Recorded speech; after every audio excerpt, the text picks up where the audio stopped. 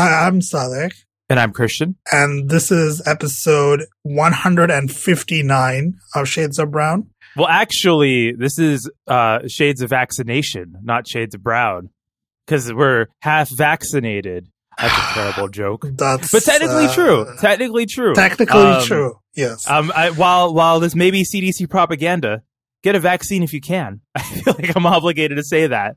In our highly esteemed influencer, in our influencer status, we are Mastodon's only influencers. And so Mastafluencers is actually the proper name. Jesus, that's bad. And so we are sponsored by the CDC this week. Don't tell Gargon about that. He's gonna get some ideas. So this week we have it's been a lot of gadget news actually. So it's a classic, classic Shades of Brown episode. We got some Microsoft stuff to talk about. This sort of just came out of, I feel like this didn't get it because the Apple event, which we were going to talk about later, kind of overshadowed as it always does at this particular launch. But I think it's worth talking about what Microsoft launched this week with not this week. It was last week. Announced last week. Reviews came out this week.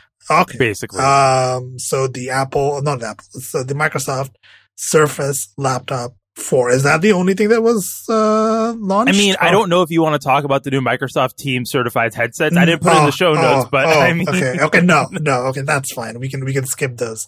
So let's talk about the Surface Laptop 4. This is a 15-inch laptop, right? 15 and 13, two sizes. Okay, so we have two SKUs, rather two sizes. Are both of them with AMD Ryzen processors? They're AMD and Intel. So look, there should be the specs. Basically, the matrix chart is there on ours. If you open the ours article, scroll down, the 13.5 and the 15-inch SKU breakdown there. So you can get it with AMD or Intel, depending on what you want configured. So it looks like the lower end SKUs are AMD Ryzen 5 4680U. Right, both of them are the same. Like the 13-inch has the 4680U Ryzen 7, and the 15-inch has the Ryzen 7 4980U. Right, and the differentiator between it's just like the two SKUs on the 13-inch and two SKUs on the 15-inch are both differentiated by RAM, right? So you have, so this is a little weird. The only way to get 16 gigs of RAM on the 15-inch model is actually they have a 16 gig. I misread it. There's a 3 15-inch Ryzen SKUs. God, this is so many SKUs, bro. So you have 8 gigs for the base model, 8 gigs of RAM and 256 gigabytes of SSD. Which I think for 13.5-inch laptop, pretty good, right? Pretty good for that base model at $999 American, like that because I think the thing we always talk about, even before we get into like the rest of the hardware, is the base model Surfaces are always bad. Like I don't think there's been a time where you remember the Surface Go laptop, right, or the Surface Go tablet. It's always like either no storage or really shit eMMC storage, and I think this one actually has a decent base model for that 13.5 inch. Yeah, so there's no eMMC, right? This is all like these decent M2 NVMe that's user replaceable. Okay, so you can pop off the keyboard, right? You just take off 4 screws and you pop off the keyboard, and it's an M.2 little slot you can pop in and out. That's actually quite cool. Like that is pretty unique in this sort of kind of laptop, right? Like I didn't expect this product to have user serviceable parts. So that's cool. So we have AMD and Intel processors here. Like, how are the AMD processors faring? Like, is it like this is the good Ryzen? This is Zen. This is not this year's new Ryzen. It is last year's, though. But last year's, it's based off of Zen 2, I believe. Like, Zen 2 is the good one, right? That's when it got good. Yeah, so these are Zen 2 base cores. And so the performance basically is, they both roughly get about 10, 12 hours of battery life in real usage between Intel and AMD. The Intel one, technically has slightly better graphics. Some YouTube videos I was seeing for benchmarks. Think of Overwatch 1080p high, 60 plus ish, like 68 through 80 on Intel and 40 to 60 on AMD. Like I don't know if the IGP performance, this is not one of those laptops that people get to play games on, right? Like I feel like that kind of benchmark doesn't.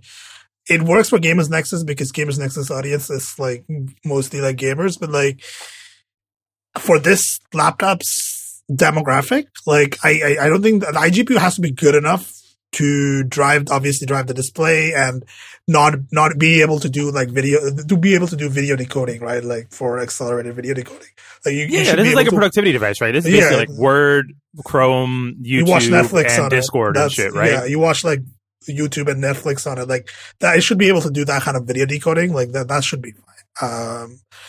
So I'm liking the look of this hardware actually. So how many ports like this thing have? This looks like it has like, I see a one USB-A port. Is that a USB-A port? Yeah, USB-A, USB-C, not Thunderbolt, combo headphone, microphone jack, and then a Surface Connect port for charging. Is there an SD card slot, or is that a Surface? No, that's a Surface. You know, the proprietary magnetic chargers. That's what that is. Okay, cool.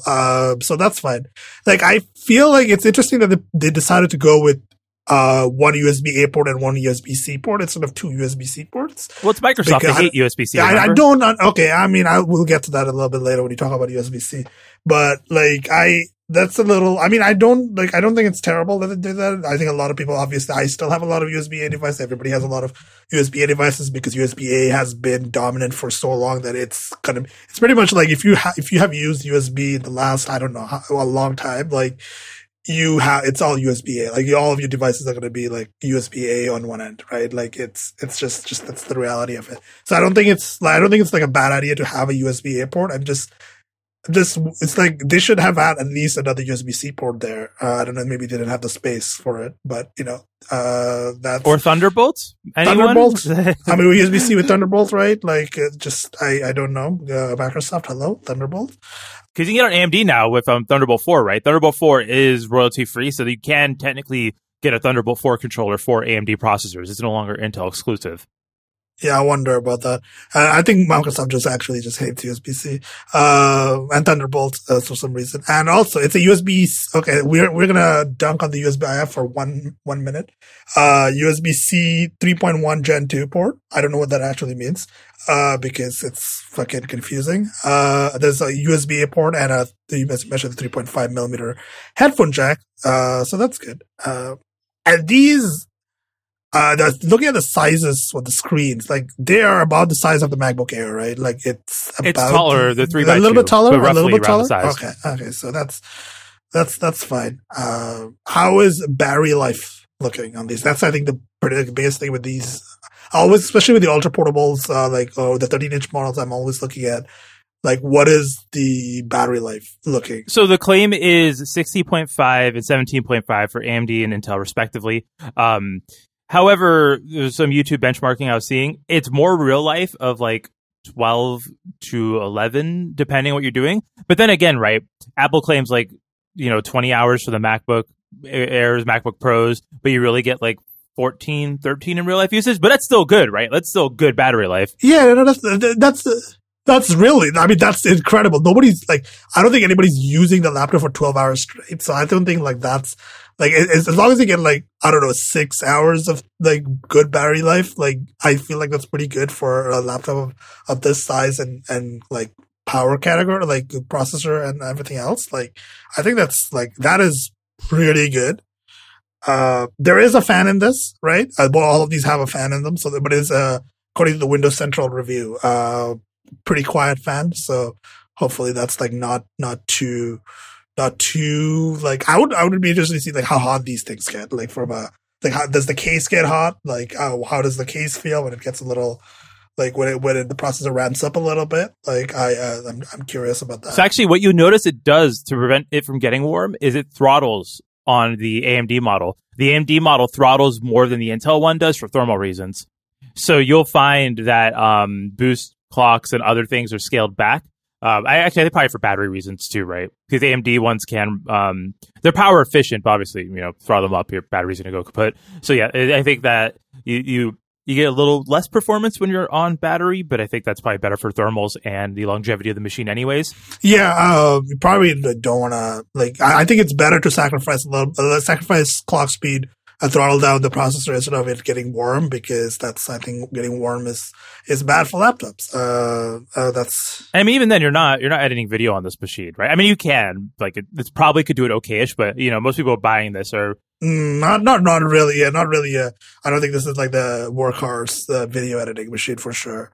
There's a front-facing webcam. It's still webcams are still bad on laptops. It's 720p. No, Microsoft has good webcams. I mean, it's Microsoft. It's not about the resolution that they do. It's about how. So I've owned Surfaces. You've had Surfaces too, but you probably, I don't know. It's been a while since I know you've had your Surface 3, or your Surface Pro 3 rather. But what they do with it is that like with how selfie cams on phone works, they're really good about balancing out light. So your face never looks blown out. There's a joke there that I can't make, but I'm gonna cut that.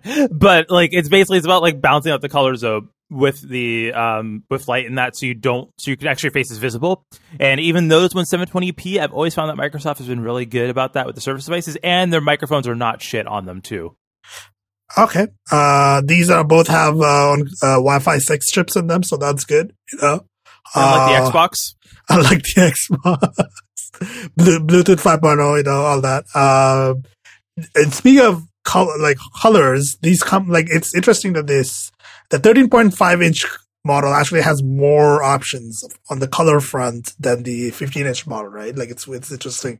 Like the 13 inch has like, okay, so there's two materials, right? Like there's, on the 13 inch, there's the Alcantara that they call the Alcantara material. That's the cloth-like material, right?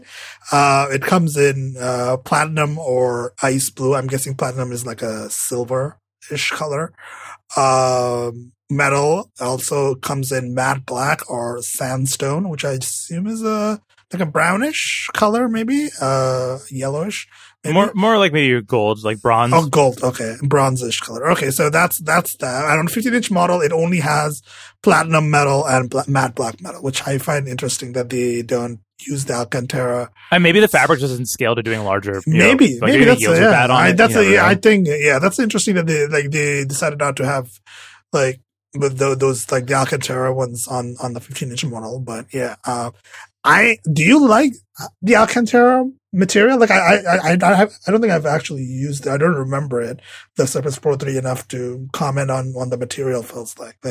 I never had the Alcantara one. The touch cover I had was just the whatever fabric they used before Alcantara. I think the thing is I think it's more of a question of which one feels better, right? Like smooth polished metal or fabric. I think it's like really a personal preference for the texture. For me, I would prefer metal just because I think that's probably not more comfortable per se, but like easier to clean in that. But I guess for some people, right, for typing, it probably does feel nicer for them to have like a softer fabric when their wrists are on the laptop.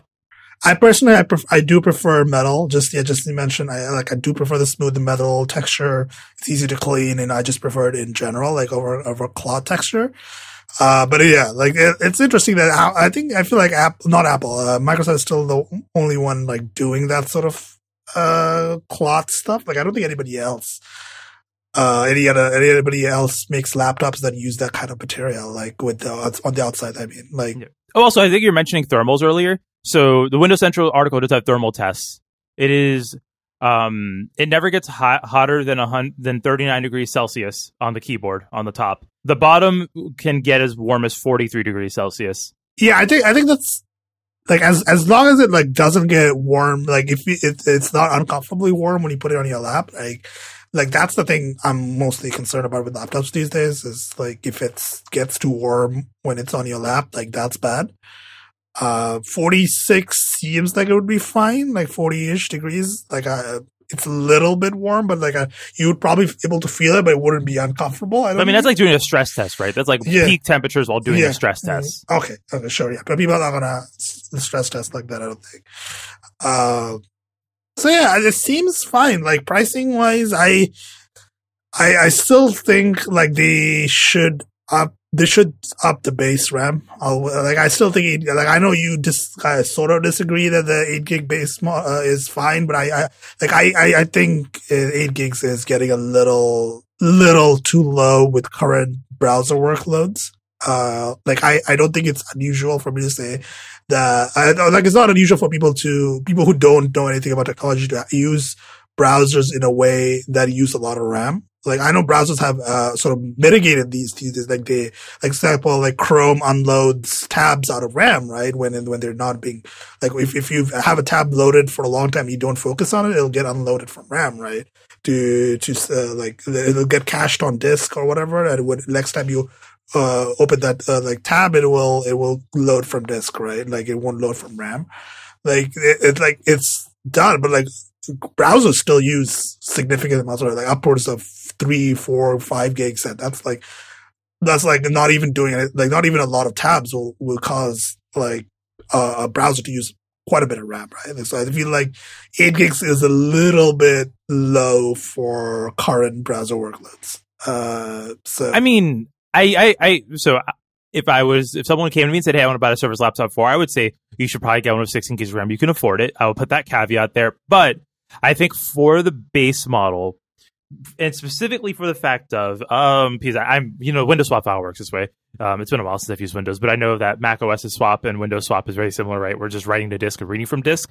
The fact of that this is PCI Gen 3 SSDs, right? So it's not, the latest Gen 4, but Gen 3 is still fast enough where, yes, it is faster, especially because it's LPDDR4X RAM, to have more things stored in physical RAM, but it is fast enough that compared to those eMMC models, having something swapped back in and out of RAM is not as noticeable, right? I imagine if anything, it's like a half second, right? You just kind of notice like a quick second of chug before it comes back in versus say, you get in that spinny wheel, Windows is not responding. Oh my God, time to get Arch Linux on this. Like you're noticing a lot less. So for that reason, I think it's fine to have 8 gigs. I just think I don't know if current RAM prices, I don't know if you can get, or if anyone's going to be willing to make a base model with 16 gigs. I know there's no company does that. There's no computers that will come base gigs that aren't like those gamer laptops, right?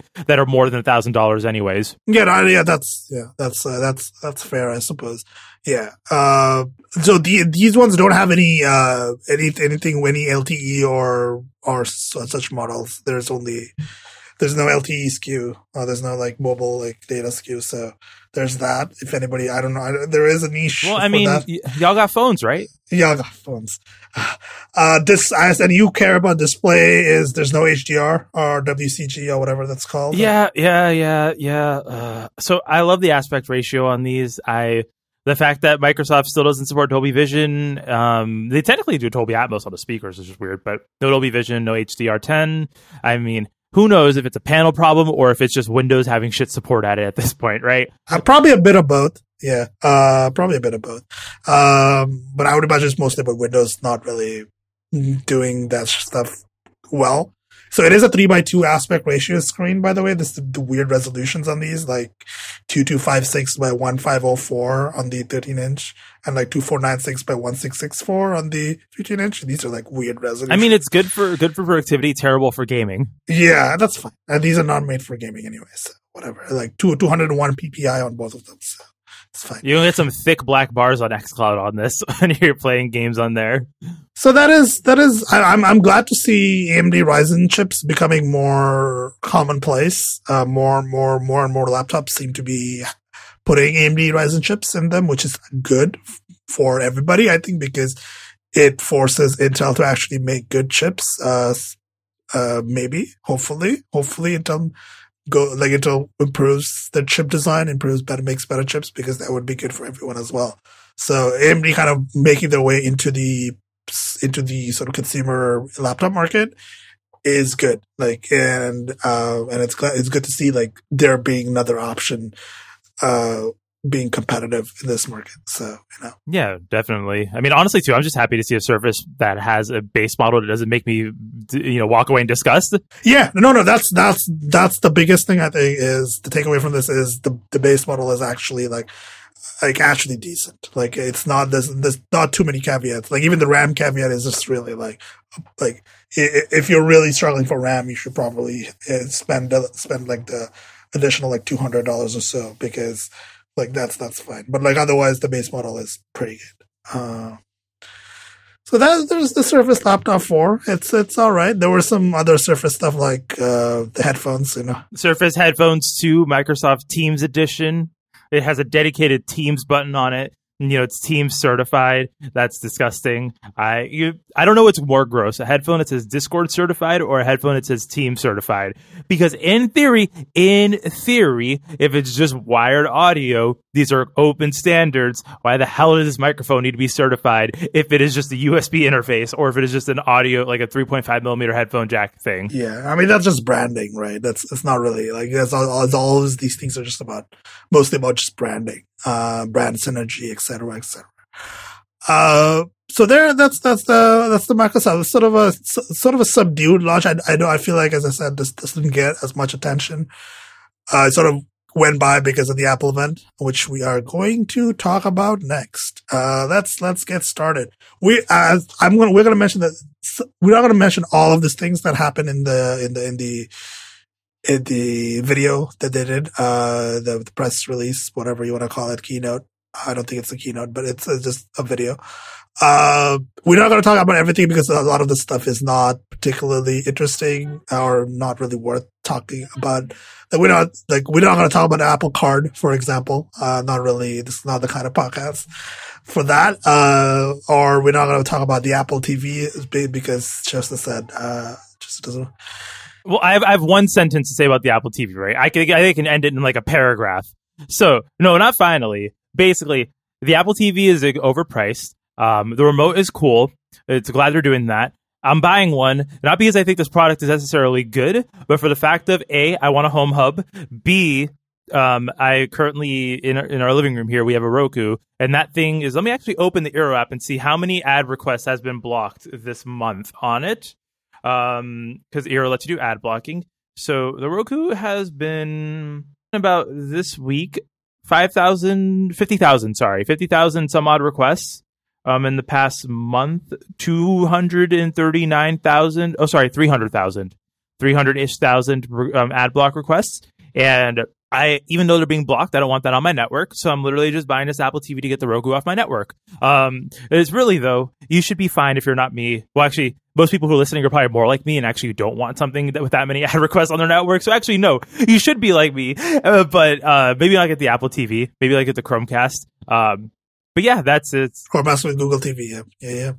So let's talk about our favorite topic, which is content distribution. Apple Podcasts. How exciting. And it's actually not exciting. It's just actually very annoying. So Apple Podcasts launched, there was a product launch, I guess, of in-app subscriptions, right?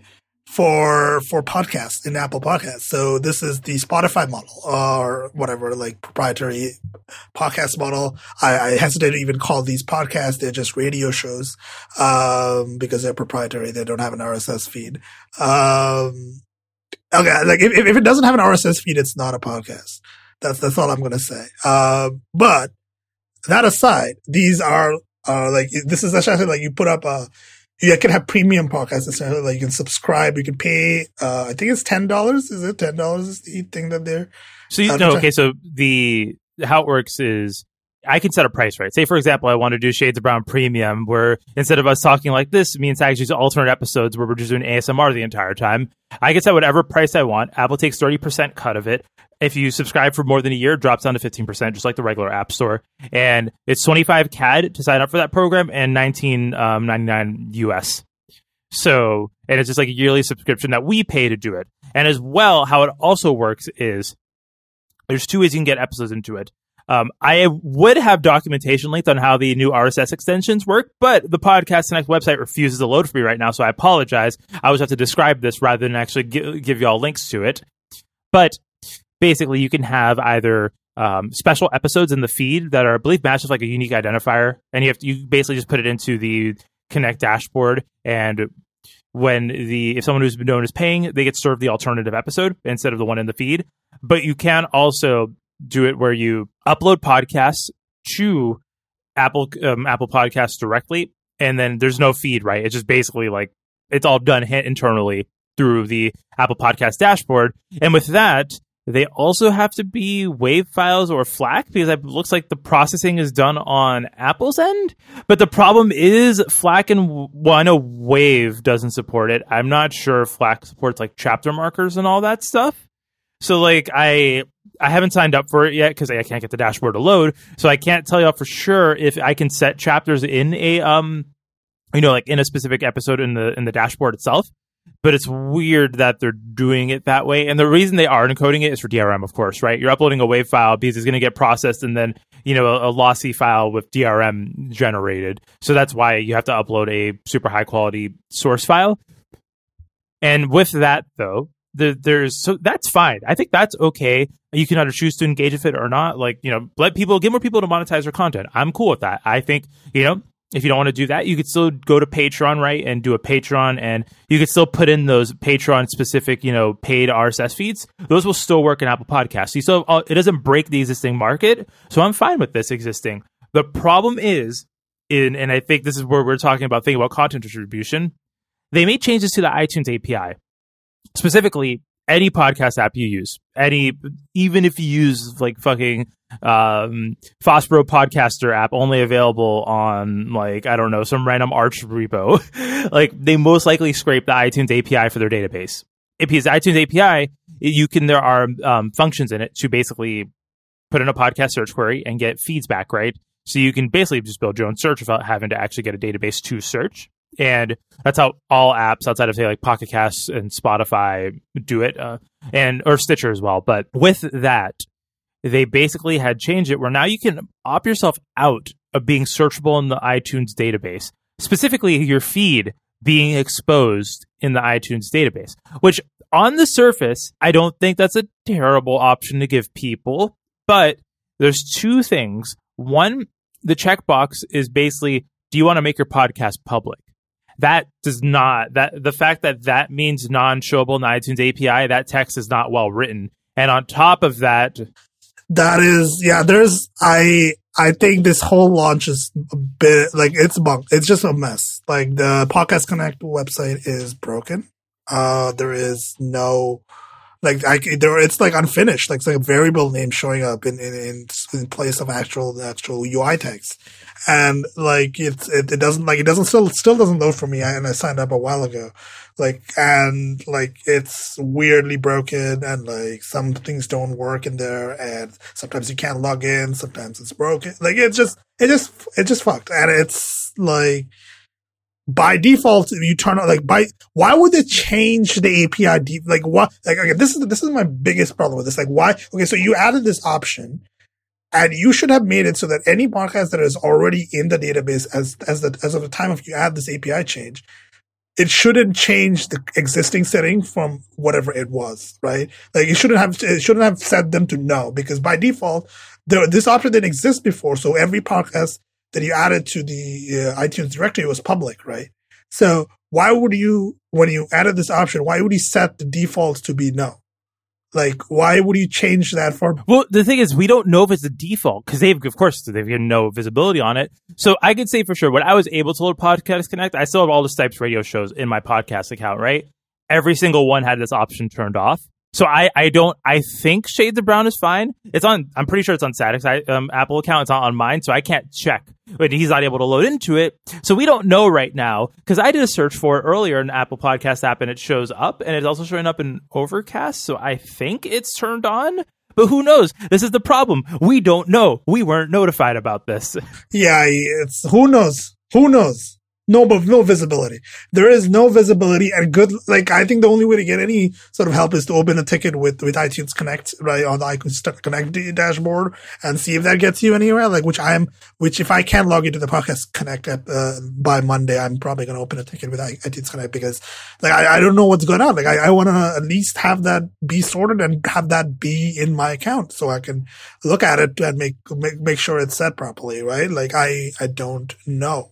That is, everything about this is a whole mess. They just announced this out of nowhere, and make these changes. And all of a sudden everybody's freaking out. Everybody who has a podcast is just wait, what? It's just. Oh, so I don't think we stated exactly why the big problem is, right? The problem is, right, if that box is not checked, You search Shades of Brown. You don't get anything in a third-party podcast app, right? You don't get anything outside of Apple Podcasts. So if it's unchecked, you will not be able to find the show unless you directly put in the feed. So so the thing is, because the feed URL will be missing from the search, like the search results, right? Like the entry will not have a feed URL metadata, right? Like entry or whatever, right? Like so when the search API returns the podcast, it will not have the feed URL, which means that your app will not be able to subscribe to it. Right?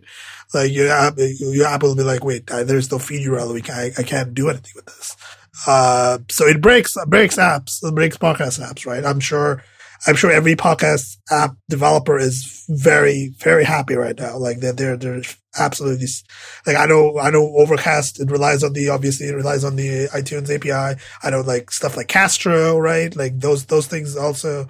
I even imagine the Android ones too, right? Outside of Pocket Cast. What is it? Gpod is it, or whatever it's called? Gpodder, Gpodder, which I think the Android ones have two directories that they use. I think Gpodder and maybe the iTunes one. I don't know. I'm not sure. I don't use Android. So if anybody uses Android, and let us know what directories, or do they use the directories at all or whatever. Just let us know. But yeah, like it's a mess. Like a lot of people, obviously, if you have a podcast, you have it submitted to Apple because Apple Podcasts directory is the biggest one in the world. Like there's no equivalent to it. Like it is, if you have a podcast that is public, you will have it on the Apple Podcast directory. That's just how that works. So it is a mess for everybody. And it's frustrating because there's no communication from Apple about this. No, not even press release, no documentation, like, no visibility. Well, I mean, there might be documentation. I just can't get it to load. It keeps looping when I go to the website. This is how YouTubers feel, basically. They were talking about this before the show began. It's like, this is how it feels to be a YouTube, whenever you're getting the rug pulled out from under your feet. Yeah, exactly. Yeah, this is just exactly like, I feel like this is the exact situation where you have like a big company just like do shit without telling you, and then all of a sudden stuff is broken out of nowhere, and you don't know what's going on, and you don't know how to fix it. There's not enough docs or available help to get that sorted. So it's just a mess. So that's not a great start for Apple, for at least on that front. Like they messed that up. I think they need to fix that. We will see what happens. We see some of this is going to get sorted out because there's going to be enough like people being annoyed at this that I think Apple might have to fix this sooner rather than later, because podcasts, they seem to be focused on podcasts a lot again. After a long time of ignoring the podcast database, like they have been negligent for a long time, which was fine in a way, because negligent means they weren't messing it up. So here we are. Let's talk about one of the other stuff. I think the thing when we talk about is the AirTags. Yeah, AirTags it finally happened. Like everybody, this has been rumored for years now, right? Like it's been sort of circulating as an Apple thing that's going to happen anytime, right? Like everybody's been speculating ever since they put the ultra wideband stuff in the phones, right? Like people have been speculating, like where is the thing that sort of makes use of the ultra wideband, right? Like where is the sort of tile equivalent, like tracking thing? So here it is. It is the AirTags. It's a small circular little thing, size of a coin. It's a little bit bigger than a coin, but like it's about the size of a $2 coin here. It comes in one color, just the white. It comes with, and let's get this right, it comes with a user serviceable battery. A standard, I forgot the exact model. CR2032. Yeah, CR22 battery, which is like a little Panasonic battery in there. You could just open it up, pop it out, and put another one back in. So it is pretty un-Apple like to see a product that has a user serviceable battery in 2021, but here we are. And also I think these things come in. The biggest weird thing is like it's the base price of $39, but there's like also the Hermes model. It's obviously costs like $500. Because why not? Because of course it does. Like it's obviously like that's the kind of thing the brand synergy we're going for. So how do these work? They use the Find My network, which was a thing that they've been making a big deal of this year with this, and they have been sort of wrapping it up, right? Slowly, right? Like the Find My stuff has been like wrapping up. Like everything, every device can, like every iOS device can be on the Find My network, and Macs can also be on the Find My network, right? And these things are also obviously on the Find My network, and that means that like it can be tracked using the Find My app, right? So that's that. And what we mean by the Find My network, I think it's important to just explain that for a moment. It's basically if you have Find My on for your phone, this is also turned on the participation in it. But basically, it's where there's Bluetooth Low Energy sort of signals that are emitted from the device. A phone picks it up, and then there's it's all unencrypted, right? So no one can really see it, how it gets traveled through the network, but it basically bounces back to your phone, giving you the location based off of what the phone that caught this original Bluetooth Low Energy signal reported it as, right? And it bounces it back to you. So you can't ever see the location of that device, or of that phone that gave it to you, but you can see the location of your device as that phone's reporting it back to your phone, doing some sort of black magic math. Well, I mean, it's math. It's not black magic. It's all math. But you can turn off. Actually, I'm checking my phone right now. No, it's not. It's math. Yeah. You can actually have Find My iPhone off, but also turn off Find My network. So if you want to, right, if you don't want to participate in this, you do have the ability to turn off the Find My network and just keep the, triangulating location of your phone on if you choose to. Yeah, like I'm seeing like my devices on this. Like I'm seeing my iPhone on it, my Apple Watch on it, my iPad Air and the MacBook Air on it, the AirPods Pro as well, right? Like I do see. And I do see other devices that are nearby, like in my network, my family's, like their iPhones and stuff. I think you can see them. So yeah. So that's how the Find My network works. And these things also like integrate with the ultra wideband, chip I mentioned, right? That means that when you're near it, right? Like when you're within a certain distance of it, the ultra wideband sensor can detect the direction and proximity, right? That's all it detects, right? Like the direction of it, like in which direction it is in, and how. Also, how close you are to it as well. So it'll tell you how many feet, or in whatever weird unit of measurement y'all use over there, you are from it. So it'll tell you basically how far away you are from it, what direction it's in, and also if it's higher or below you, right? So it gives you basically full spatial awareness of this item.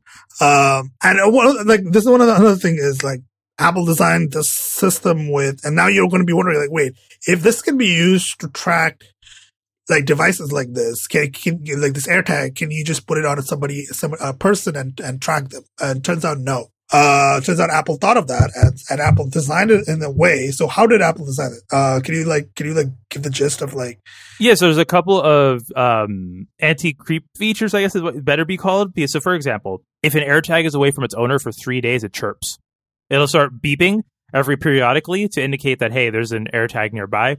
And as well, say, for example, me and you're on a train. I'm putting an AirTag in your bag because I'm just trying to slide into some things. I don't know. But I put my AirTag in your bag. Ooh, is that the title?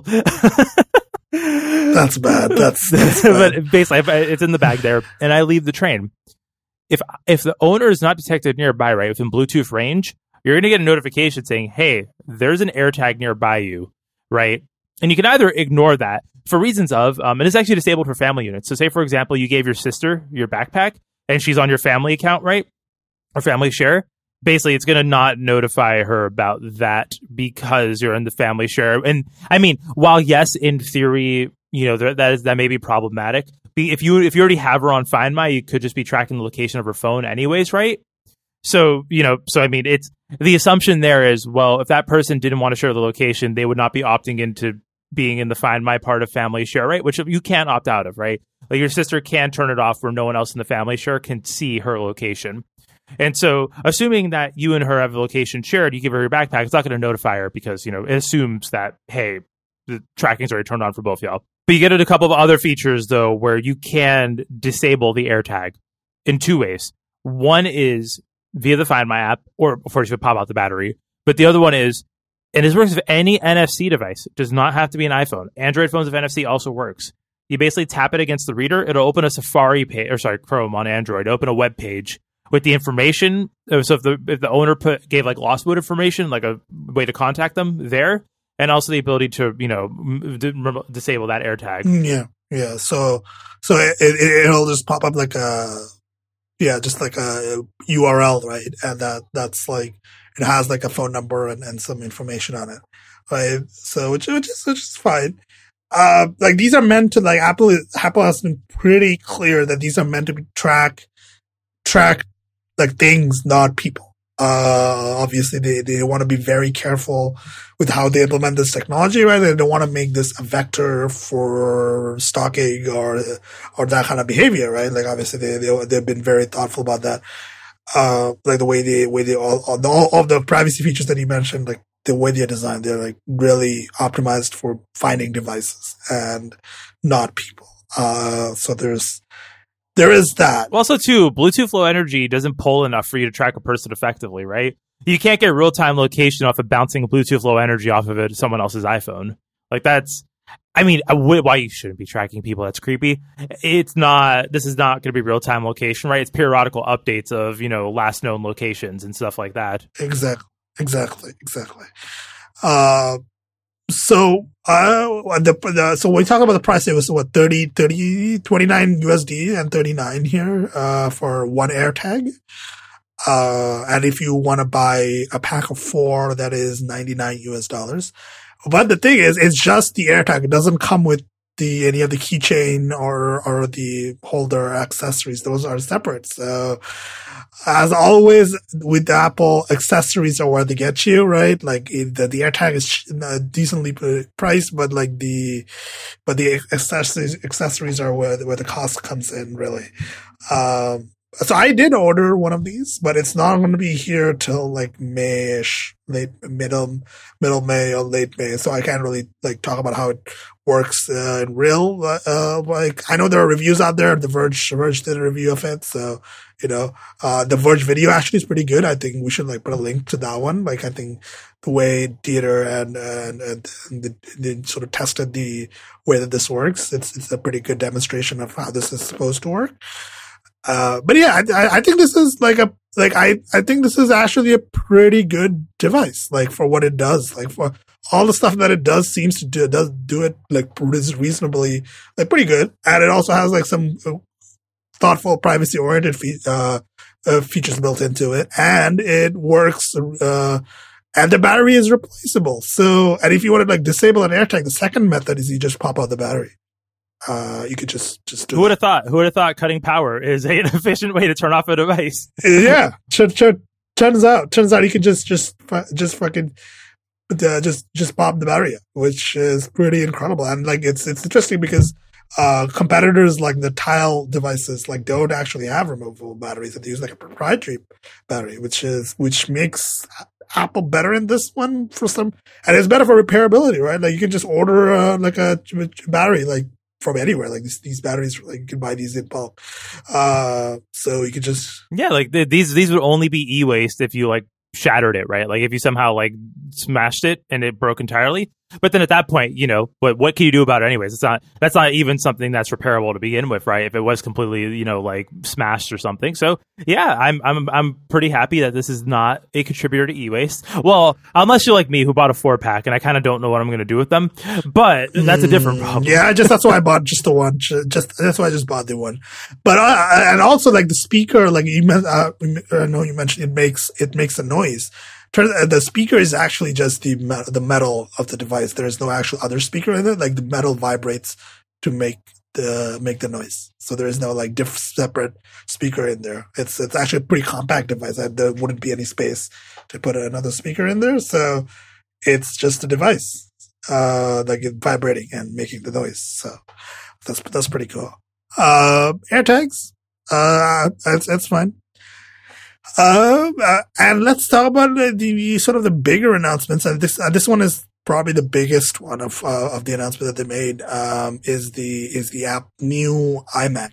This is the new M1 based, iMac. How big is this? The screen, is this a 24 inches? Okay, 24-inch model, right? I know because there's multiple iMac sizes, right? Like it's 24 and then there's the 27-inch, right? The 27-inch is still going to be Intel for now. But this one is 24 inches. It comes in 7 colors, which are all like, I really like that they are adding color back into the lineup, you know? I think that's really cool. I really like the blue and the purple ones. Like, I'm a big fan. All of these have the same M1 chip that's in the M1 MacBook Air and in the M1 Mac Mini. It's the same chip. It comes with the, processor core differentiation, right? No, the GPU core differentiation, right? As with the M1 on the MacBook Airs, right? You have the 7 core GPU model and the 8 core GPU model, right? So there's that. So what do you think about this overall? Like, I think this is pretty good. Like, the power supply is external, and I know some people are bothered by the fact that the power supply is external and it connects via this proprietary MagSafe like design. Like, I think that's pretty good. I don't think that's a problem. I think with this machine, the M1's kind of, I think, breaking our brains a little bit on how we think about processors, because it's, in theory, a desktop computer should be using a faster processor. But at the same time, and as you'll talk about later, if your own hands-on experience, I think, we have this conception that bigger computers need more power to be faster. But if you have a processor that's fast enough for all the things consumers use, because these are not professional grade computers, right? It's still not the point where you'd want to edit video or do like logic projects or anything like that on it. But for like consumer class devices, something that's scaled from an iPad all the way up to this 24-inch computer is actually just fast enough for whatever most people are doing, be it Chrome, websites, Discord, all of that. Like, there's not a problem at all with that whole, using the same part for that whole range. And that's just not how we think about it, right? Like, no one's ever been like, a Pentium Gold's good enough for a laptop, for a desktop, for a NUC, for a tablet. Like, that's not how that works. No, there's like, that's the whole thing. Like, Intel has so many fucking SKUs for all sorts of different machines, right? Like, and it gets so confusing that you don't know what processor you're buying because there's like a gazillion Intel SKUs or AMD SKUs or whatever. Like, so many different processors for different kind of devices, different power, different power level, power usage, thermals, and etc. Now Apple is just like, no, we're just gonna put the M1 in the iMac. We're going to put the M1 in the fucking, MacBook Air. We're going to put M1 in the Mini. We're going to put M1 in the iPad Pro, which we're going to talk about in a little bit. But like, it's just M1 everywhere. Like, they're just like, fuck your processor SKUs. We're just going to put M1s, in all these consumer devices, because why the fuck not? Like, this processor can handle all of these. Like, this processor is good. So good that it can like scale from all like all of these kind of different workflows and different sort of power class and like size of devices just fine. Like, it's not going to be worse on the Mac Mini, or it's not going to be worse on the MacBook Air, because the processor is just like really good at all of these. It's like another weird side effect to that too. I imagine once they fully roll out, like, switch to all silicon ones, I have a feeling software stability will probably just start going up, right? If you only have like 2 Mac processors, right? Be it a consumer grade one and like maybe like 1 or 2 for the iMac and the bigger iMac and a Mac Pro or MacBook Pro. Like, that must just be so much simpler when it comes to building the OS, right? Because who fucking cares? You build it for the 2 SKUs and that's it. So it's way less to test on. Means you could probably get away with a lot more optimization stuff. And that's just like, I was always under the assumption that that scaling phone style architectures to desktop computers wouldn't just work because of the fact that phones are like single application devices. No, turns out you can't build. Turns out you can't. Like, Apple has been iterating on their processor design in such a way that is no longer a problem. So I'm super excited to see what the future holds for this class of processor, because this is the future of computing, whether you like it or not. So let's talk about a little bit of the hardware here. Like, there's the 4.5K Retina display here, the 24-inch display, right? It is It is pretty nice. It's a very nice display. I'm sure. Like obviously I can't tell without actually using it, but I mean it's an Apple display, so you get good HDR, Dolby Vision, all that good shit. Yeah, True Tone, stuff like that. There is a 1080p webcam on it, which is also actually uses the M1's onboard ISP and neural engine to process video or image data, which means that you get a better if you use like FaceTime or like even like some other apps. I think it'll like. Well, no, it does it not in user space. It does it like at a driver level, right? So anything that requests the input, right, camera input, will be processed through it. Oh, okay, sure, that's pretty good. There is a speaker system, a 6. They were pretty proud of the speaker system. I feel like they were like really hyping it up. It has 6 speakers on the bottom bezel, the bottom chin, as it's called on the iMac. And it has like support for spatial audio. Hell yeah. Which is pretty cool. And from a connectivity and port standpoint, so 4 USB-C ports. Depends on the model. Some have 2. There are two different SKUs here. The base model SKU, which has 8 gigs of RAM and starts at 256 gigabytes SSD, comes with 2 Thunderbolt ports, right? And 2 Thunderbolt ports, and one of them. So if you have 4 of them, then 2 of them are Thunderbolt, right? Like, is there Thunderbolt on the base model as well? Are the 2 on the? Yeah, the two USB-C ports on the base model are Thunderbolt 4. Oh, okay, so you get Thunderbolt in either model. So on the bigger one, the more slightly more expensive one, it has the 2 Thunderbolt ports and like 2 USB 3 ports, right? Basically, right? 2 USB-C and then 3 ports, right? Oh God, I hate the USB IF so much. 2 USB-C 3 ports. Okay, that's bad. Yeah, so that's the connectivity, and also on the higher end SKU, you get Ethernet. But this is the funniest thing to me. Actually, this is actually like when I saw that, I actually just laughed. They put the Ethernet port on the power brick. Put it on the fucking power brick, bro. Like, they just put it on the power brick. They're like, fuck you. If you want Ethernet, you can just, that's going to be really awkward for wiring purposes. I'm just, no, I just realized why they did it. This computer's too thick for an Ethernet port.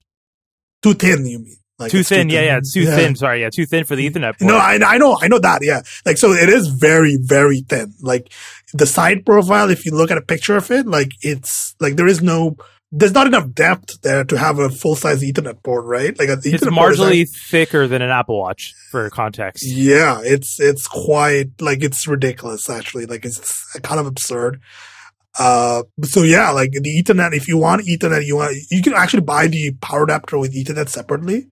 I've learned that from the Vergecast that you can actually buy the power brick with the Ethernet. So if you buy the base model and like you still want the Ethernet, like you can buy the power brick with the Ethernet separately if you really need that, right?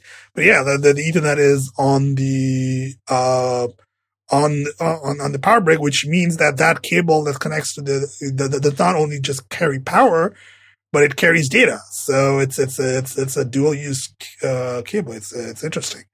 So that there is that. What else is there? Like there's the keyboards that come with it. They have Touch ID on them, right?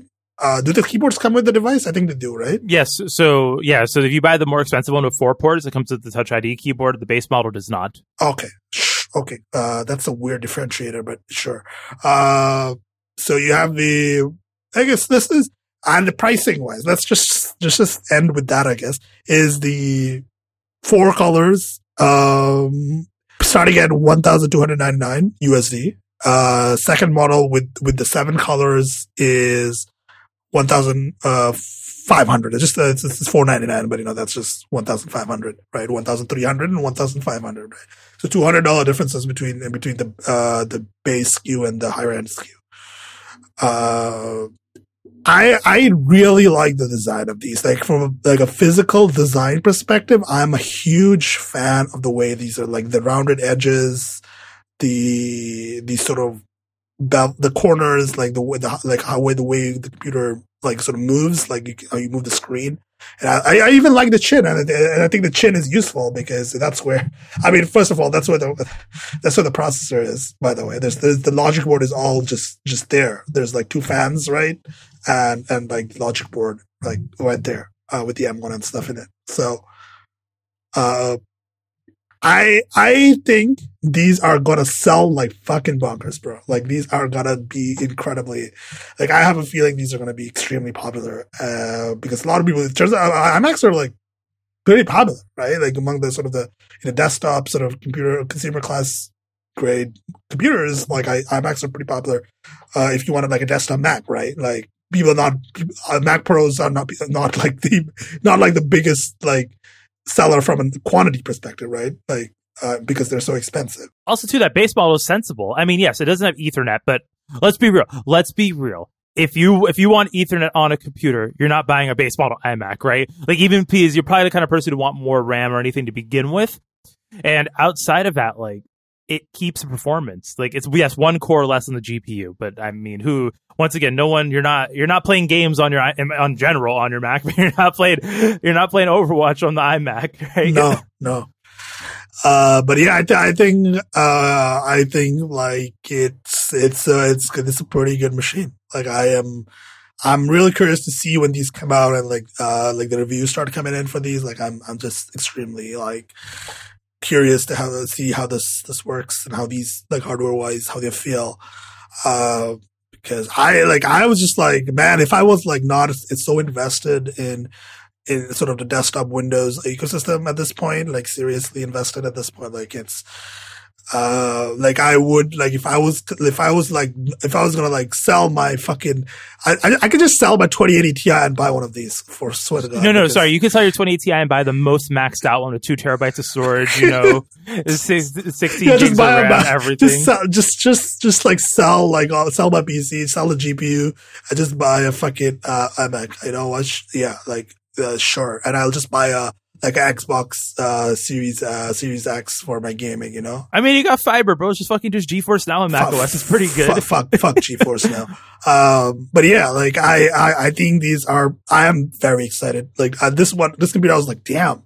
Like I was like, it's like, both of us have seen a lot of these kind of keynotes, right? We have been watching these tech stuff keynotes for so long, right? Like for like 10 plus years.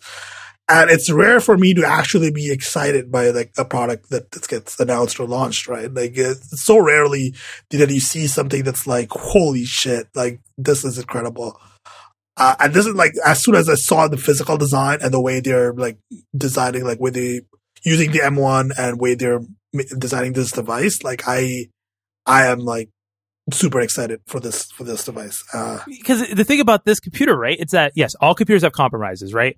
But when you look at this, the compromises make sense for the price points. You know, the lower RAM, well, it's the base model. The lower storage, well, it's the base model. Like, there's nothing on this that if someone came and was like, I want to get an iMac, there's nothing I would say at any price point that would have like compromises. Because M1 compatibility, as we'll probably talk about in a moment, is great. Even if you're running Rosetta, you don't notice. And it's the normal caveats of a Mac, of course, right? Where it's like, yes, you won't be playing Overwatch or blah, blah, blah. But if you're fine with a Mac, like this computer doesn't have anything that I can tell you is a problem. Especially if you're like on an older iMac by this point, right? Like if you have an older iMac, you're like looking to upgrade, right? Like you're looking to upgrade your iMac, and this is like a fucking no-brainer, bro. Like, bro, you know the older iMac still came with hard drives, right? The 21-inch iMac started with hard drives, spinning hard drives. So if anyone has a spinning hard drive iMac, this is immediately an upgrade just for the... It's a huge... That's fucking like a huge upgrade. Like, that's not even like in the same weight class. Like, this thing is just gonna demolish that. Like, yeah, this is like, if you're on an older iMac and you're looking to upgrade, like I feel like this is going to be a no-brainer for an upgrade. I need the Gamers Nexus thermals test, so I need to know how quiet this thing actually is. So that's the M1 iMac. They're going to be available for pre-order on April 30th, but deliveries are second half of May, probably June. Depending on when you order, right, or how the stock levels are for this. who knows? But yeah, that is a pretty nice device. So let's talk about the last big, like hardware announcement. The iPad Pro got updated with, guess what? It got updated with an M1. So, now we have M1 across 3 classes of devices, basically. It has a M1 chip in it. It has a new mini LED display that is like based on the Pro Display XDR, right? Like the very expensive Pro Display XDR, by the way. Like it is based on that. It has Thunderbolt, right? It's USB-C Thunderbolt, right? Thunderbolt 4, yep. And it has, you can get it. Now there's a 2 terabyte model. If you're like Federico and you like, or you use it as your. It comes at 16 gigs of RAM, bro. Oh, okay. This is the weirdest thing, right? Like this is the first time I think Apple has ever mentioned the amount of RAM on an iOS device in their marketing. Like it is weird. Like if you get the like 1 terabyte or 2 terabyte model, you get 16 gigs, by the way. And if you get like lower, like 512 gigabyte one, I guess, like you don't get, you get like 8 gigs. Which is just like, I mean, it's not, I feel like I've never been concerned about the RAM amounts on iOS devices, but like this is something that Apple is like really putting, I feel like they're like, look at this. Like if you want a high end Pro iPad, like this is it. Like we have the RAM, we have the processor here. Like the M1 is a workhorse. It's proven itself. It's got 1 terabyte of 2 terabytes of storage. It's got it's got connectivity options, like like you can get it with a 5G radio in it, because 5G is still like a thing that Apple cares about, obviously. Well, I mean, no, it makes sense. I think it makes sense for this iPad, right? I think it makes sense on this to have like super fast connectivity. No, I mean, no, it's fine. Yeah, no, that makes sense. I was just like, I just find Apple's way of marketing 5G very funny. So 5G is in it. Wi-Fi 6, and like it has better cameras this time on the iPad Pro. I don't know how many people use the iPad Pro for photography reasons. Well, I think it's not for photography. I think with these, it's more industrial use, right? Like for example, because iPads are used in like warehouses and stuff, right, for inventory purposes and the such. So I think having better cameras for like that kind of use, or also, say you're doing some kind of like modeling work, right? Like, please, like I think an actual valid use case, even though AR is kind of a joke, but I think there is a valid use case, right? Of doing like some CAD work and then also trying to place it in a space, right? If you're in like, say like furniture design or something, right? I feel like there are like professional use cases where having good cameras would help, and for those. Yeah, no, for sure. Like there are like AR related work, right? Stuff like that. Yeah, for sure. Like there's wide and ultra wide cameras. There's three cameras on this, right? 2. 2 on the back, 1 on the front. Okay. The biggest thing, I think, other than the M1 chip in this, which is obviously a big deal, but also the display in this is the big deal, right? Like they were really, really talking about the display in a way that's like, look at this fucking mini LED. We got 2,596 local dimming zones. Does anybody even know what a local dimming zone is?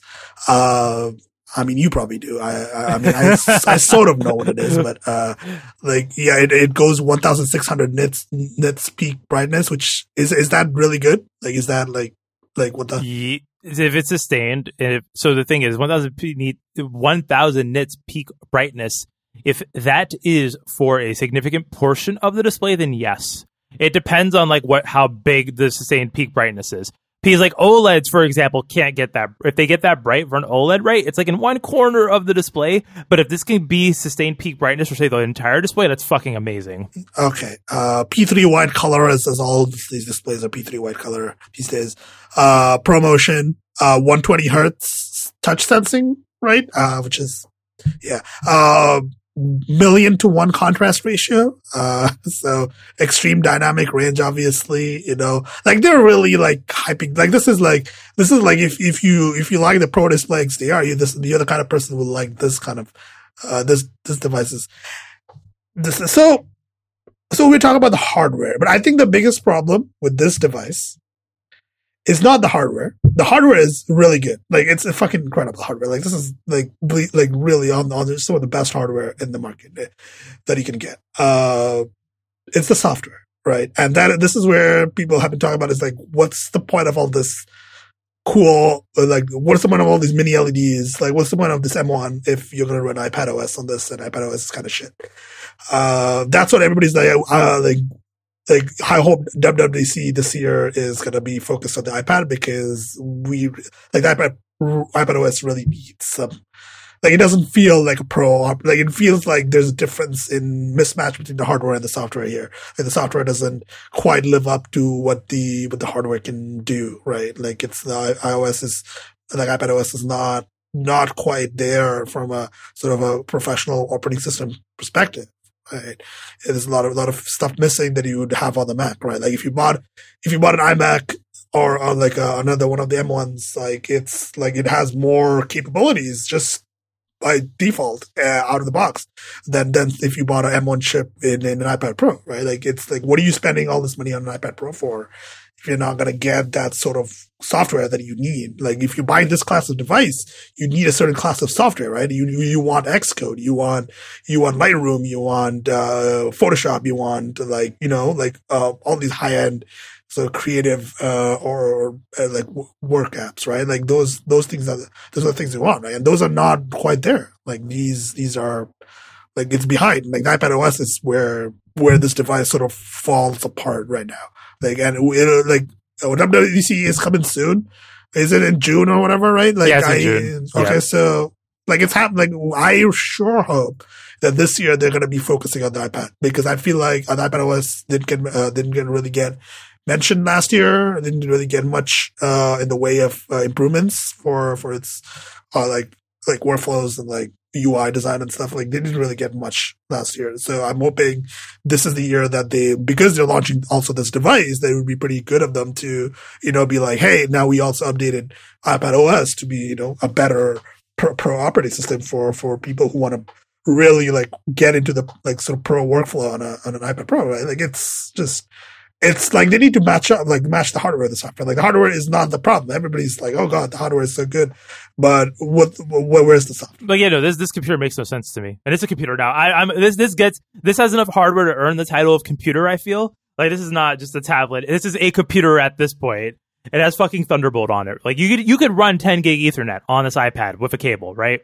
Holy shit, that's an idea. That's fucking ridiculous.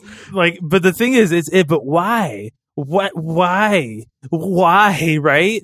Like, the thing is, if I was thinking of telling you, like, I joke about it, but like, real talk, right? Like, in all seriousness, if I could make a podcast on this, I would have already sold this MacBook and be placing an order. Well, Friday, when you could do it, right? If I'd be able to do the podcast for it, I would sell the MacBook and I would get one of these and do it, but I can't. I cannot do this is the one pro thing nowadays I do outside of just fucking around with like code and stuff on the weekends, right? Like this is like the one workflow that I do that macOS is great at, iPad OS just cannot do. Even if we didn't use Discord, right? Even if we use a different app, it doesn't matter. It's just that the tools aren't there, software support isn't there, and it's weird because like Apple, y'all make Logic.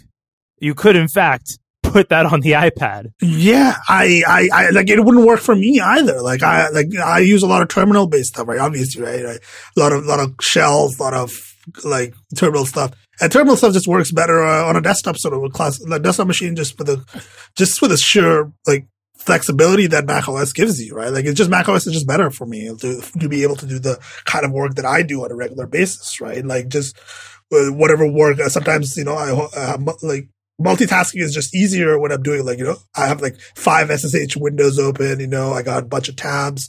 I got some other like text editor open with some stuff in it. Like that stuff is just easy to manage on a desktop, like the multitasking wise, right? Like it just it's not ready for me either.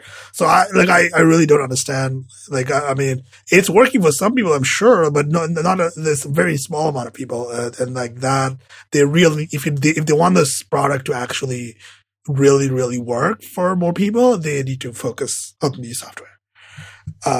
So I've been mentioning the M1 MacBook Air a little bit. So let's talk about that. Let's finally, I guess, talk about this because I got I got a new MacBook, a new M1 MacBook. Surprisingly, you upgraded the MacBook to the new chip before I did. I did.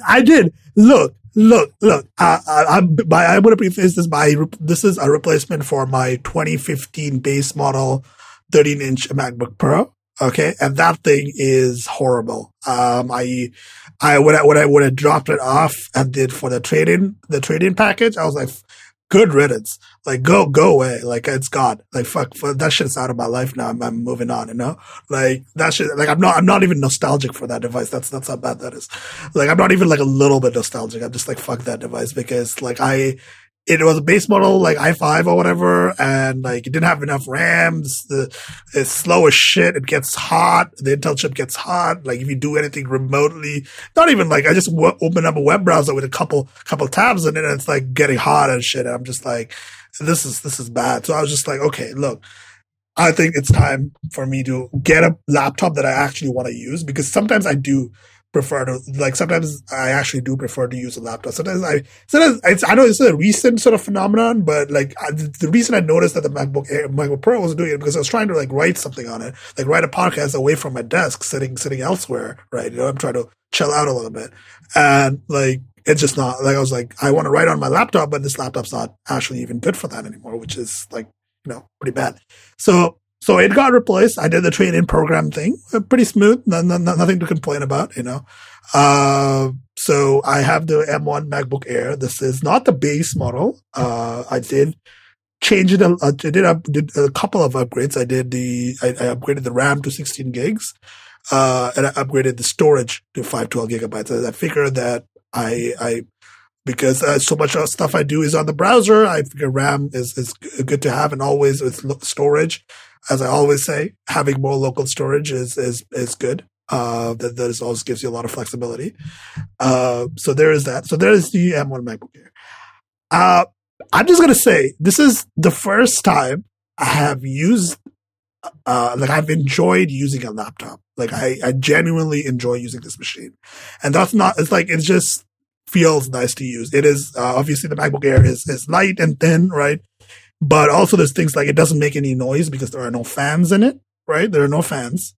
It doesn't get warm at all. Like I tried to give it a little bit of I opened up a bunch of apps. I opened up Firefox and opened a bunch of tabs. Try to get the thing to give me a little bit of struggle, a little bit of like heat. Like no, it's just like how does it stay this not hot? Like how is it like that good at dissipating heat?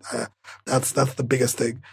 And the M1 chip on this, I don't know how to say this, but like it's fast in a way that you don't even realize it's fast. It's like you click on an app, and it just like launches.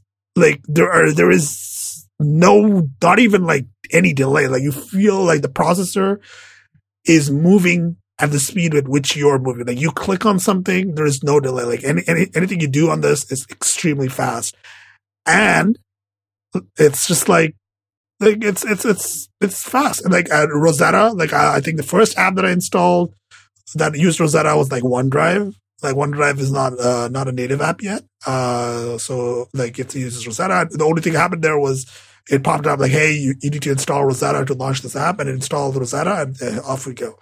I didn't even notice a difference in performance or anything. If there is any others, it's probably not noticeable. The keyboard is good. This is the good keyboard. I'm glad I skipped it. Like I'm glad I upgraded at a point where the Apple stopped making the shit keyboards, which was a travesty. Like we keep talking about those, but I don't want to mention those. Like this keyboard, pretty solid. It has a good feel when you're typing. Good enough travel on it to feel like you're actually doing something with it. Touch ID on the MacBook is pretty nice. I know this is on the other MacBook Airs and stuff now too, right? Like the MacBook Pros rather. Like Touch ID is pretty nice. It's very fast. And I remembered like how good some Mac apps are. It's nice to use some nice Mac apps. BB Edit is great. Love to edit text. No, seriously, there's like good apps on the back for sure that I really like Transmit, and like, Transmit is really cool. Actually, I was setting up Transmit. I actually set it up so that I can upload the MP3 of the podcast that you gave me. I can just upload it through Transmit, and I don't have to open up the Amazon AWS web panel, which is slow, and I have to put in my 2-factor authentication code and shit. I could just download the podcast thing you give me from OneDrive and just upload it using Transmit. That's the workflow I'm looking for. So you're using your audio hijack, and are you using the MacBook right now to record this? No. I can't actually, because I don't have a USB-C to USB-A dongle. Oh Lord! You don't want me to use the AirPods Pro for recording, so I'm not going to subject you to that. But yeah, I'm pretty okay with that. Like, I'm very happy with that. Not okay, just I'm actually really quite pleased. I was like, should I really upgrade? I was like, should I just get a Windows laptop? And I was like, no, like, it doesn't make sense. Like, the M1 is just fucking better in all the ways that I care about, which is that it doesn't get hot. It's fast, and the battery life of this thing is fucking incredible. Obviously some apps use more battery. Like if you only use Safari, then you don't use Chrome or Firefox, you'll notice like the difference between those browsers, right? Like the battery usage is significant. But otherwise, like even with stuff like Slack and Firefox running, like it's pretty good. Like it's still holding up. Like the battery life is like I feel like I could actually take this laptop. Like when things like when we're all vaccinated in 500 years, like I could actually go to like a coffee shop and work with this device. Like I could actually work away from home and not feel like I'm like really being held back by my computer, right? Like even if it is a laptop with a single screen, right? Like the biggest thing with the laptop is for me the screen, but even with like how fast this thing is, like switching between apps, everything's smooth. Like I'm not like I could realistically like travel with this, or even like just work out. Like if I wanted to work from away from home, like it's good enough for that. Really good, more than good enough. So yeah, that's the MacBook Air. Like it's pretty good. I'm a big fan. The USB-C thing is a little weird. Like I now need at least one dongle for so there's that. Gotta get an Ethernet dongle, stuff like that, whatever. This is the only one I have. That one's pretty good. I've been using that for a couple of years. Yeah. I just have to order one. Like, it's fine. It's not like I don't really probably don't even need the Ethernet dongle. I haven't used the Thunderbolt, the Gigabit Ethernet dongle in fucking years. So, well, I mean, this one also has Wi-Fi 6 on it. So honestly, I know you don't have your access point isn't Wi-Fi 6, right? No, but that's fine. That's not a big deal. But yeah, I'll probably use this thing wireless more than not. Just the only thing I need is the power, really. And I would prefer to use the other USB-C port for something like a USB-A device of some kind, like a dongle for that or something like that. So. One of the things that's a little weird is like the YubiKey I have is a USB-A YubiKey, so I'm not sure what to do with that. Like I think I might have to figure something, because obviously YubiKey gets used for my desktop as well, which is USB-A, right? So, but don't they have the ones that are USB-A on one end and USB-C on the other end? I have to look. I actually don't know. I have to look into that, because if they do, I'll have to replace the YubiKey with a version that's both, because it's a little like it's not a big deal, because anything that has for me that has a YubiKey as a authenticator option, I also have like actual proper like 2-factor, like not a hardware-based 2-factor for it as well, because I always account for because it's a physical device. The YubiKey can break or I can lose it, stuff like that. So I always account for that. So it's not a big deal that I don't have like. I still can log into my password manager, is what I'm saying. Like I'm not like locked out of anything, so that's fine. So yeah, I still think this is a pretty cool device. I'm happy. I'm happy with the computer for once. So there's that. Like it's been a while since I've been actually like, yeah, this computer is actually really good. So there's that. Also, YubiKey does not have one that's USB-A, USB-C. They have one that's Lightning and USB-C, which I guess is interesting for maybe mobile devices. Which you can actually put it in the iPhone supports, like iOS supports it now, so you can like plug it into an iPhone and it'll do the thing. So yeah, I know the YubiKey is like that's fine. Not really a big deal. So I have I have a question for you is that what sort of dong, like I'm like, I need to buy a couple dong, at least like a USB-C to USB-A. And what else should I buy? Like, should I buy like I need to buy another power brick for this? Because I want to put one in my bag and one I keep at home, right? So like, I don't want to, I want to get another one, but I don't think there's anything else that I need. I don't think. So with regards to dongles, you should get, actually, I'd recommend getting like an Anker, GAN charger, because those are smaller. Those are the smaller ones. Let me actually send you the Amazon link for one, because they have a really small 30-watt USB-C one, and I used to use it with the Switch. Let me see, USB-C. Yeah, that's what I was looking at. Like, I was like, yeah, should I like get one of those that has like multiple ports on it, like USB-A and USB-C ports on it, right? So basically, what I want to like consolidate is like because I need to carry this. And like I usually carry like an iPhone charger brick, like a small one, like the one of the, I don't know how many watts it is, but like whatever the one that comes with the iPhone. Like I carry one of these, so I feel like I should like consolidate it into one power brick, right? Like one thing that can charge multiple devices. Like if I buy an Anker one of these, like the one you linked. There's another one then. Yeah, USB-C Anker is not that one. There's one that has 2 ports on it. It's a 45-watt one. It is. Let me pull it up. Anker USB-C. Yeah, basically, I need to be able to charge like an iPhone and this laptop. Basically, like so. Obviously, the 30 watts for the laptop, right? And I guess like 15 watts for the 20 watts for the phone, or 15 watts for the phone, or whatever it is. Yeah, this one will charge both the iPhone fast charge it, and it will charge your MacBook at full speed. 2 power delivery ports on it. Okay, but it is 2 USB-C, so I don't have actually any cables that are Lightning to USB-C. I only have Lightning to USB-A cables, obviously, right? No, you have Lightning to USB-C. Your iPhone 12 came with one. Yeah. You have one cable because you can't fast charge unless you use USB-C Lightning cables, anyways. Oh, you did? Yeah, no, it's in my bag. Actually, it's in my bag. I forgot. Yeah. Okay. We good. Okay, we're good. So yeah, I just need to figure out what what cables I need to buy. So I'm trying to like figure out what I need and what I actually need and stuff like. So yeah, I'm trying to. I'll actually. There's one on the Apple website that I saw that has 3 USB-A ports and 1 USB-C port, I believe. That one is also an Anker thing, but that one I was considering because there is like stuff that's still USB-A, like the watch charger I have. I mean, real talk, you could also just, so if we're talking about the actual portable setup, so MagSafe Duo charger plus this Anker one, because this will support the 20-watt PD profile for it. So, I mean, like, obviously, that's an expensive solution. That is also a solution I do. But a MagSafe Duo charger plus the USB-C cable to go to your MacBook, and you'll be able to charge all 3 of your devices if you're on the go, for like the just leave it in your bag sort of charging setup. I would recommend going through that for the fact of that. I think the MagSafe for the 12 will charge it basically the same as a cable anyways, right? They both charge around the same wattage, so you're not going to notice much of a difference. And if you get them, the iPhone charger and the watch charger in the same, little foldy thingy, I think that's pretty compact and a nicer way of doing it.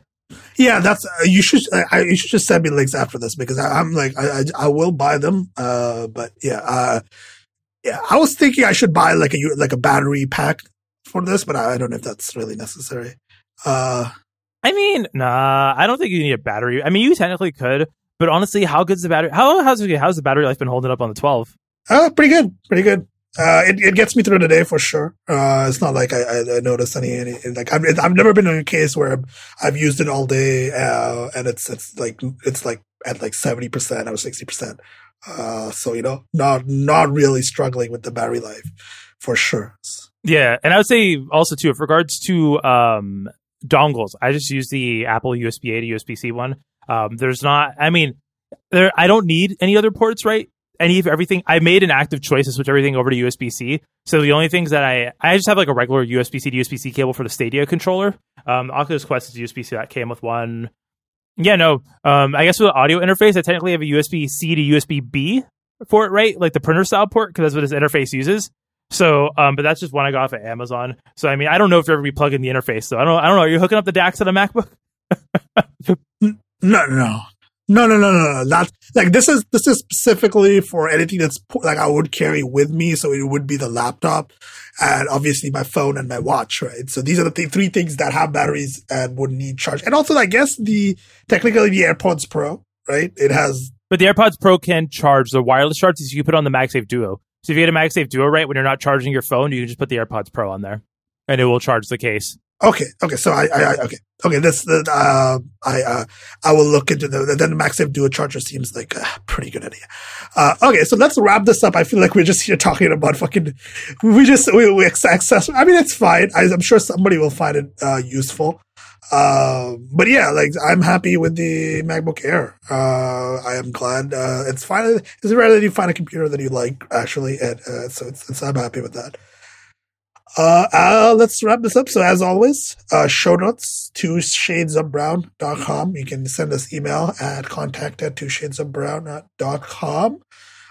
You can find me on Mastodon at packetcat at 10forward.social and on my website, sonicsafe.com. And just where do people find you? So xCloud for iOS and web browsers is now available. I did get a beta invite, which is weird. I usually don't get this lucky. So I've been playing some xCloud on the phone. Some things that touch controls, right? I've been playing it in the browser. iOS, perfect. I have not had any issues over Wi-Fi. It has not been stuttery. I've not noticed any input lag. On a computer, different story. I've not tried it in Chrome. It's probably better in Chrome, but it does support Safari. You don't need another, it's not Chrome specific. You can do it in Safari on a Mac. So I did load up Destiny in Safari on a Mac, and there's two problems with it. I was on Ethernet for it, of course, didn't want to take out any variables, my network being a problem. One, this is using Xbox One S server blades. Destiny runs at 30 FPS on the Xbox One S, and it has a spinning hard drive, so it's very chuggy. It's a chuggy game, why they are switching it to Series X blades later on in the year, right? So I imagine that's a problem that'll be solved at the time. Another one is, and this is regardless of the game and input method, because we're using the Xbox controller on Bluetooth, and I can notice input latency, so I'm like, okay, let me try a wired controller. So I plugged in the Stadia controller. That works fine wired in Safari for xCloud. So I'm using the Stadia controller, and I'm like, there's also still input latency, so it's not me, right? Like it's not. It might be better in Chrome. I don't want to install Chrome, but it might be better in Chrome. But at least for Safari right now, there's definitely some work that needs to be done with the input latency. Outside of that, though, the UI is so much better than Stadia's. It is such a nice, better UI than it. And yeah, game streaming. Fuck the Xbox. About to sell it. We're about to be cloud gamers up in this shit only. This Alex going to sell his RTX 2080, buy a fucking iMac to go GeForce now. It's a good time for cloud gaming. It's actually never a good time for it. But with that, though, Josephine at chitter.xyz. Bye. Goodbye.